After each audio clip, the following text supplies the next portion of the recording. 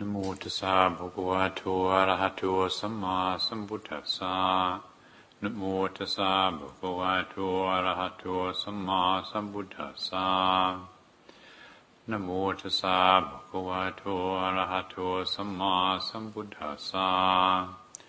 Buddhaṃ dhammāṃ saṅghāṃ namasāmi.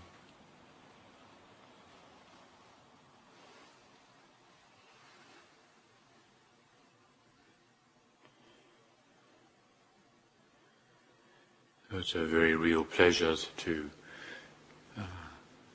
see Anagarika Visakha take the 8 precepts, and Kath, as we've known her for so long, is now Anagarika Visakha, and it's also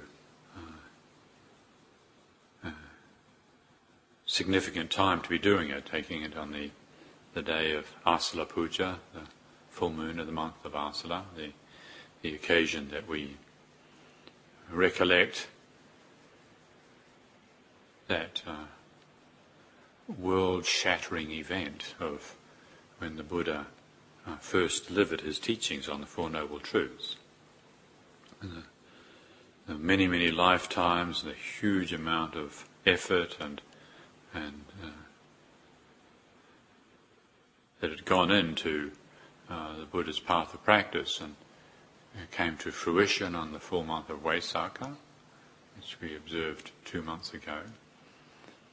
And then, after having recovered from his liberation, 2 months later, felt ready to deliver these teachings, and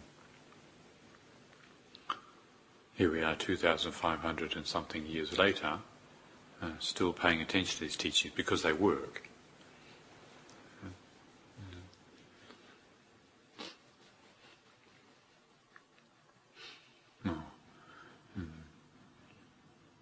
Tomorrow we, as a community, make the determination to stay together for the period of the Rains Retreat, something we do each year at this time, and although in this particular situation where conditions don't conspire to be altogether conducive to going into retreat, because things get a little busy with visitors and work projects that are going on, we tend to observe our winter retreat, our formal retreat period during the winter. But nevertheless, we still have this tradition that we're a part of, and we make this determination. And this situation where Anagarika Visakha also determining to be part of the community, because there is a significant value in defining a period of time for more focused practice.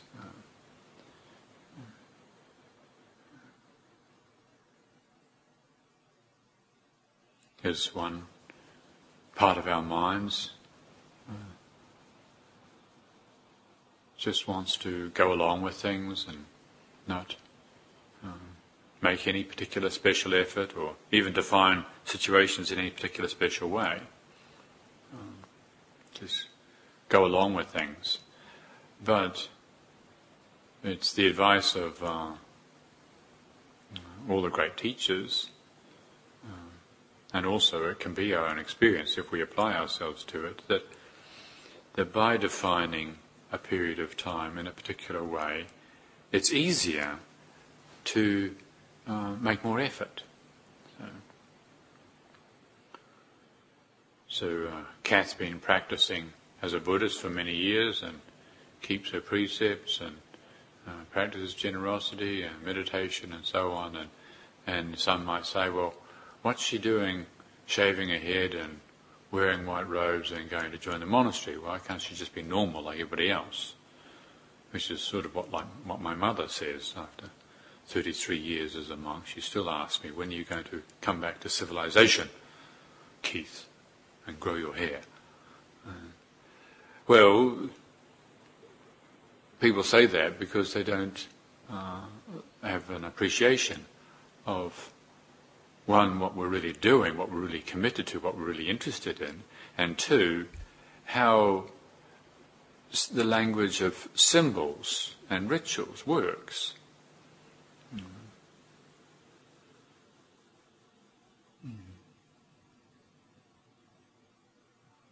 Just to determine, okay, the full moon of Asala, for 3 months we're going to have this period together, and we can designate this period of time for doing particular practices. Like one thing we're going to, here in the monastery, we're all going to learn to recite the Dhammacakkappavattana Sutta. Some of us used to know it and gotten a little rusty with it.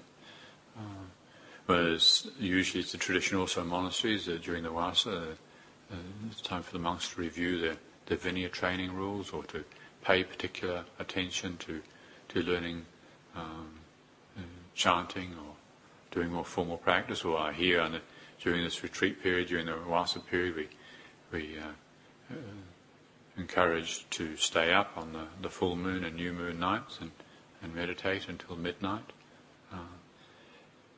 It helps us if we designate this period of time to do this, and without these encouragements, well, the mind tends to very easily default to just doing what's comfortable.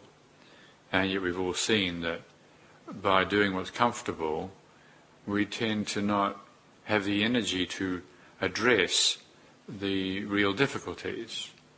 Now, if we don't have any real difficulties, if we are not tripped up by our deluded conditioning, well then there's no problem. But in as much as most of us, probably all of us, do from time to time get tripped up by our deluded conditioning, it can be skillful to put time aside and to make particular efforts so as we can become more focused, and we can intensify our attention and look more clearly. And so, like to engage in a ritual like shaving the head and putting on the white robes and joining a spiritual community, this gesture helps focus the mind. And there will be occasions during the next period of time when Visakha living in the monastery, when all men living here, that's bound to be frustrating. But because you've made this determination and you're here to practice, then I'm convinced that you'll be able to turn the difficulties around. And that is the point. We all experience difficulties when we don't get our own way. And when I don't get my way, there's this reaction, this resistance comes up. And if it's, sitting in the meditation hall and the bell doesn't ring when we want, very obvious, mundane example, or being asked to wash dishes again, yet again, you've done them 3 days in a row, and it's not fair, and Tan Hiriko, who's in charge of these things, should be more mindful, well, maybe Tan Hiriko is very mindful, maybe actually somebody's sick, or maybe there's some other good reason for it. And we assume this about each other, actually. We all assume that we're all well-intentioned, and even if things sometimes seem a little unfair, whatever, our commitment is to looking closely at the nature of resistance. What is it that resists reality? If Tan Hiriko is asking anybody to do anything immoral, well then we very politely say, sorry, I can't do that.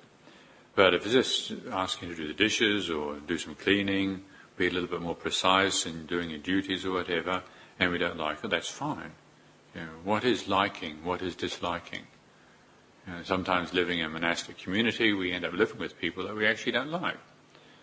Because unlike most situations in the world, we don't choose to live together because we like each other. We choose to live together because we share an aspiration to realize that reality, that abiding, that is not intimidated by conditioned liking and disliking.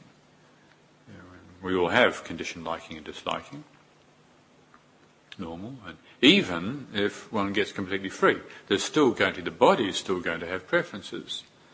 The body will still prefer pleasure and comfort over pain. That's natural, and the body is conditioned in certain ways.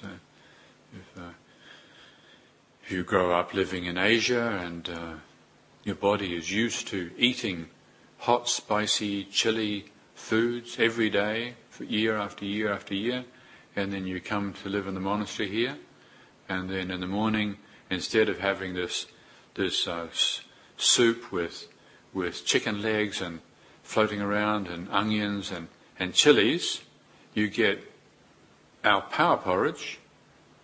Well then, even if you're completely liberated, well, there will be the experience of, well, that's a pity. Actually, it'd be nice to have a few chilies with this. And that's what happened the other day, where those Thai people were here, and that one young man came in the morning and said, "I really don't like your breakfast." Well, that was a bit unsubtle, first day here. But he was totally honest about it, and couldn't realise how attached I am to our power porridge. And it was good for me to see my reactions. But neither he nor I are completely liberated or anything like it. And so that's a slightly different story. But even if one is completely liberated, the body is still going to have preferences. But for those of us that are not completely liberated, what's the difference? The difference is that actually we're attached to our preferences. These conditioned tendencies that we have, these conditioned ways of, I like it this way, I don't like it that way. I'm an evening person, I don't like getting up in the morning. Well, some people like getting up in the morning. I don't like staying up at night. And so we live in a community like this, and so the bell goes at 5 o'clock in the morning, and people come together for morning chanting at 5:30. And if one's a morning person and you love it, well, that's fine. But then in the evening, when you have to stay up late, you don't love it. Or if you're an evening person and you don't like having to get up in the morning, and we learn from that, and that's the point of making a commitment. We make this agreement to stay within this boundary, that we all do the same thing, whether we like it or not. We live together, we treat each other with respect. And then when likings and dislikings come up, very mundane, this is not a big deal. We're not talking about, serious dramas. These are like little tendencies of liking and disliking. But in the context of increased mindfulness and concentration, these things can become quite powerful. And that's where we can learn. That's why we can learn. And so making this ritual statement of commitment to living in the life of renunciation, as Visakha is doing today, can be a very skillful way of just amplifying or enhancing, potentizing consciousness so we can see more clearly. And so determination and renunciation, and also what is important and on this occasion worth mentioning for all of us, not just for Visakha, but all of us, is the way that the gratitude works. And I know Visakha has already expressed how grateful she is to be able to do this. In this monastery we haven't had Anagarikas living with us before. This is the first time we've had any women taking precepts here. Now we have Kusala House down the hill, and the situation is more conducive. And I'm very pleased, really happy that it's possible. And Visakha is also very glad and very happy that it's possible. And that gratitude is profoundly important. And so also it's a wise thing to reflect on, because we can take it for granted. We might think and focus our attention on developing determination and renunciation and these qualities, and concentration and contemplation, but the ability to feel simply grateful has a very important effect on the heart. The heart can be, when the heart is grateful, the heart is expanded and accommodating. When the heart is not grateful, when it's discontented and even resentful, then the heart is, how is it? What happens? It's contracted and limited. And in terms of working with our condition, working with our preferences, investigating the conditioned tendencies of mind, investigating the obstructions, the things that keep us making mistakes all the time and creating causes for suffering, all those things that the Buddha was encouraging us to look into when he gave the Dhammacakkappavattana Sutta, this discourse that we're about to recite. when we actually lose perspective and get caught up in creating the suffering, we need a lot of space. We need a lot of ability to be able to reflect on it. If the heart is contracted, and as it is when it's mean and resentful, then it's very difficult to work. To do this work of investigation, gratitude is profoundly important. And so I raise it on this occasion because we can be cruising along and feeling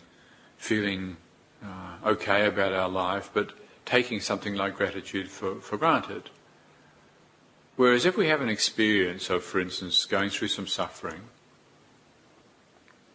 whether it's physical suffering or with feeling threatened or falling into doubt or resentment, and we recover from it, and then if we can just at that time reflect on the feeling of gratitude, when we've recovered from a feeling of loss or feeling threatened, and we have a feeling of, I'm so grateful, to have gotten over that, or the people that we have to live with, like maybe you've had to put up with somebody really difficult, and then things have been resolved, or that person's left or whatever, and then you're with people who you can trust and have confidence in, and the wonderful sense of harmony that there can be in such a situation, and then the feeling of gratitude naturally arises. Well, I'm suggesting that we make that as an object of mindfulness, to be mindfully grateful, and to feel what is the feeling of gratitude. Well, I've discovered, as I said before, that the heart is expanded when it's grateful. It's very accommodating. It's very forgiving. It inclines towards contentment when the heart is full of gratitude. We're less likely to be pulled out by the tendencies to get greedy or hypercritical. When there's gratitude, there's a sense of easefulness, spaciousness and easefulness. And if we make an object of it, well, then we can also simply meditate on it. So I find this sometimes quite inspiring, just to sit and to say the word gratitude, or gratefulness. And little by little you can start to think of all the things that you feel grateful for, and think of times when your body had acute pain, or you weren't sleeping, or you're suffering from a sense of terrible loss or loneliness, and all those things have passed, and our minds are incredibly good at forgetting, and so we get used to feeling reasonably comfortable, and we take it all for granted. But if we make an object of gratitude, it skillfully expands the heart and gives us access to well-being and contentment.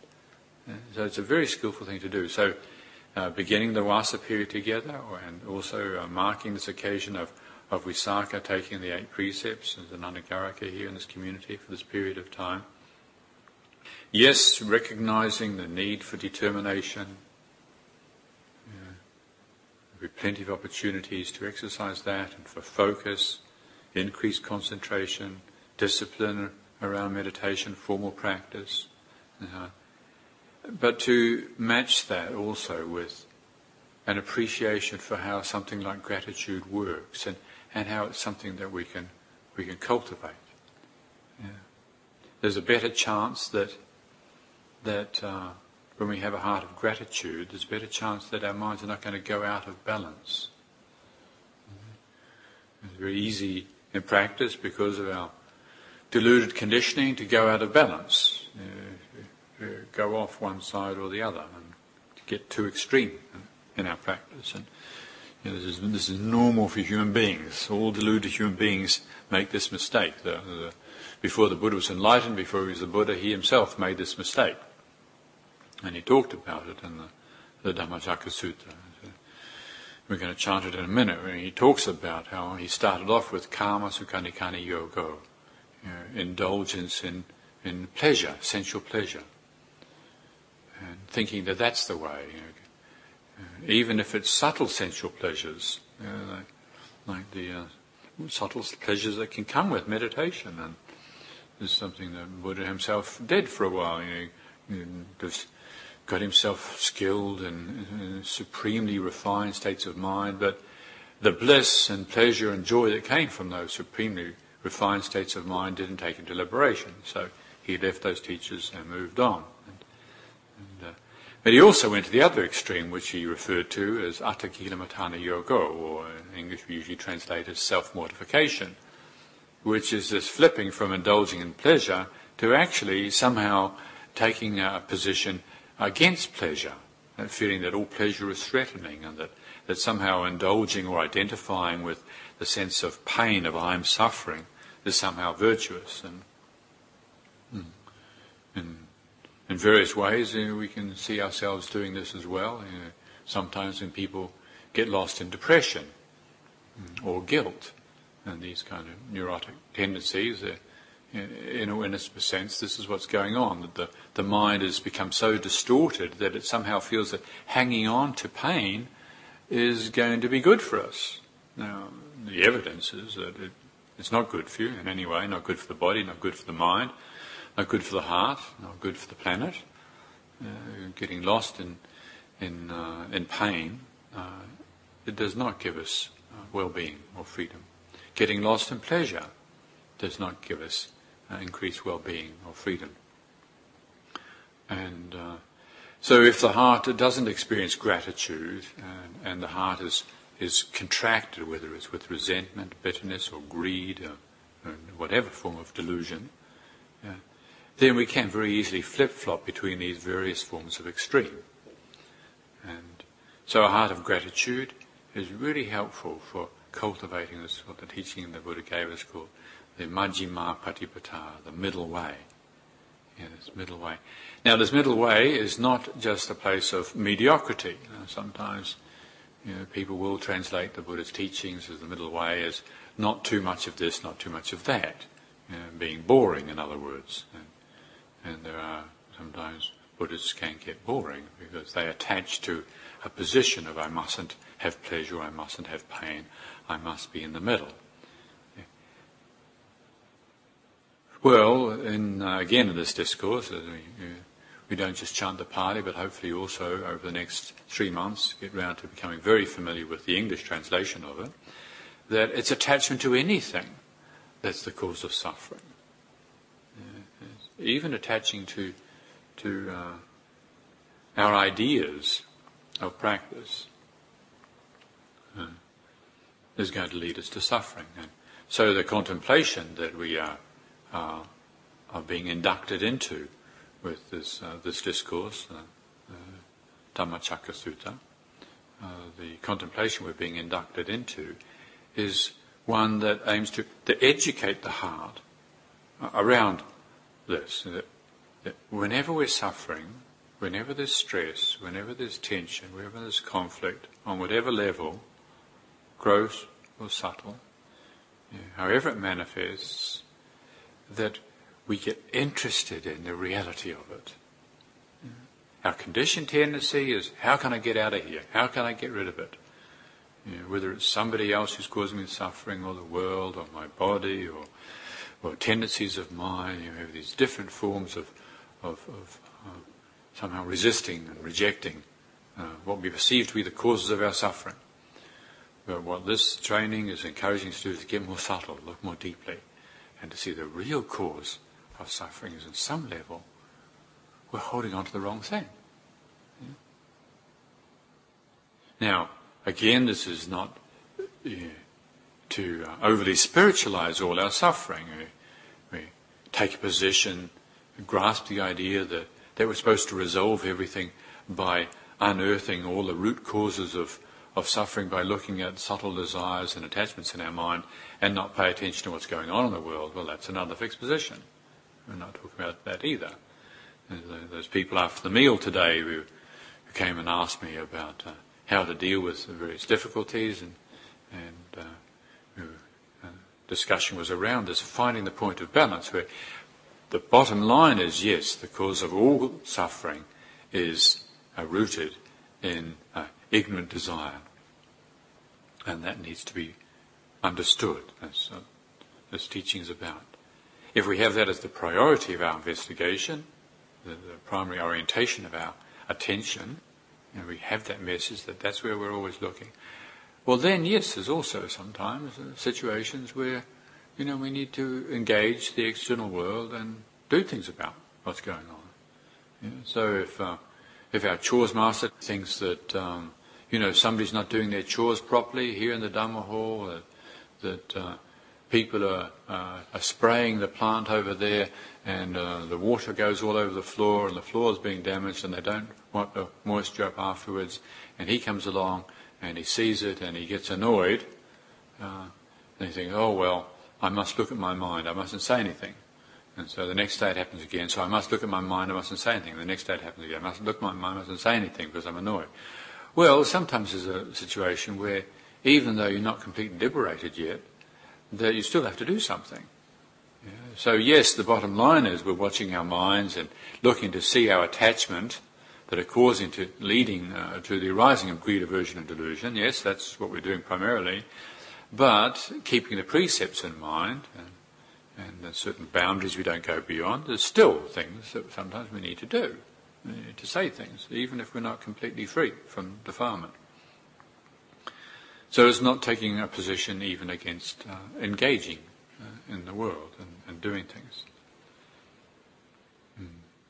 But finding that place of balance over and over again, because we do also lose the place of balance. And that's why one of the advantages of making a commitment to, whether it's going on retreat for a few days, some of you are here to be on retreat for a few days, and some of you come on retreats for a week or so at a time, or many weeks, or as the case may be. To define this period of time, it's a ritual, it's a symbolic gesture, but what it does is it helps focus our attention in a way whereby we're better able to see these conditioned tendencies where we're likely to go out of balance. So where do we go out of balance? How do we go out of balance? This containment, this definition can be very skillful in that way. And so maintaining a heart of gratitude can be one of the ways of helping us be more balanced and open and reflective. Grateful for the situation we have now. Also, I think it's worth mentioning, particularly on this occasion of Asala Puja, grateful for that which has brought us to this situation. So those of you who know the story of the Buddha, and after his enlightenment, when he felt ready, he cast his mind around and he thought, who should I teach? And the immediate impulse was, who should I give the benefit of my understanding to? His immediate impulse was to go and see his previous teachers.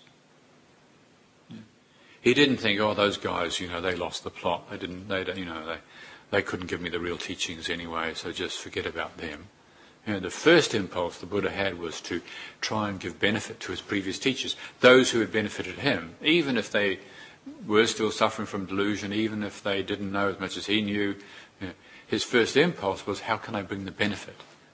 How can I help them? And that's very important. When we're doing something like this, making this commitment to this period of training and this particular path of practice. Yes, maybe there's other teachings that we've left behind, or other teachers, or other situations that we've left behind, but we maintain a heart of gratitude towards those teachers and those teachings for what they did give us. We can benefit from everything that's ever happened to us, and if we don't have a heart of gratitude, well, then there can be the opposite, which can be a sense of discontentment or even a criticism, and that inhibits our appreciation of the training, of the opportunity for practice. And so the Buddha, casting his mind around, saw that all his previous teachers actually had passed away. They were dead, they weren't available, so he wasn't able to go and see them and pass on the benefit of his new understanding. And so the next thing was they were referred to as the Panchavaggi Bhikkhu, his 5 companions who had previously practiced with him, but they were great renunciates, great ascetics, and when they saw Siddhartha Gautama, as he was then, taking a little milk rice from this village girl, and they thought, well, he's gone soft, and so they rejected him. They felt disillusioned. They thought that they thought that actually their companion was the one who was really going to crack it. He was the one who was going to reach liberation. But then when they saw him getting soft, they rejected him. And it was the best thing that ever happened to him. There he was, left alone under the Bodhi tree. He'd lost everything. And this, all he had was the accumulated paramita of his previous determinations and this tremendous resolve, this unshakable resolve to realize perfect liberation. And so the fact that he was rejected by even his closest friends didn't do him any harm at all. And that's not a bad thing to remember at various stages of our practice.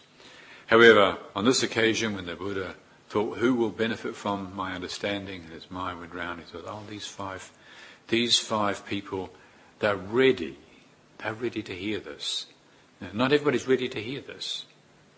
And there's another thing worth contemplating as we over and over again remember to bring our hearts, bring our minds back to the experience of suffering and investigating the suffering of our lives. As we do this, we also need to check to see that we're ready for this.